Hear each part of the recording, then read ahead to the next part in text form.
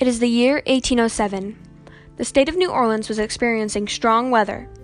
The waves of the ocean were crashing against the rocky shores.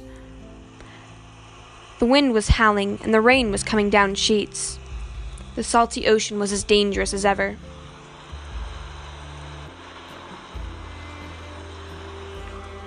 Nevertheless, William still has to work to provide for his family. As he leaves the comforting warmth of his family's home, his dread increases. Because of his father's impressment, he, a 13-year-old, had to step up and start making money to feed his family. For every step William took toward the docks, his warm socks got more and more cold.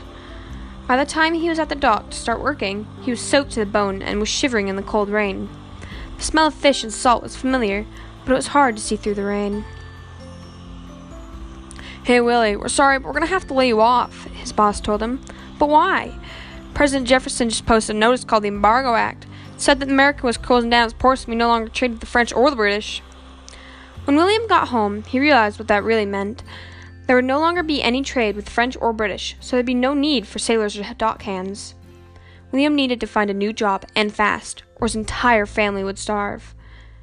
Just like many other families, they would starve too. He didn't know what the future would bring, but he hoped and prayed each one of his siblings and his mother would survive. What third President Thomas Jefferson posted was titled the Embargo Act. He did this because he was angry with the British impressing American sailors and the French stealing American cargo. It caused the ports to close and trade to cease. Because of this, many families suffered and the economy crashed.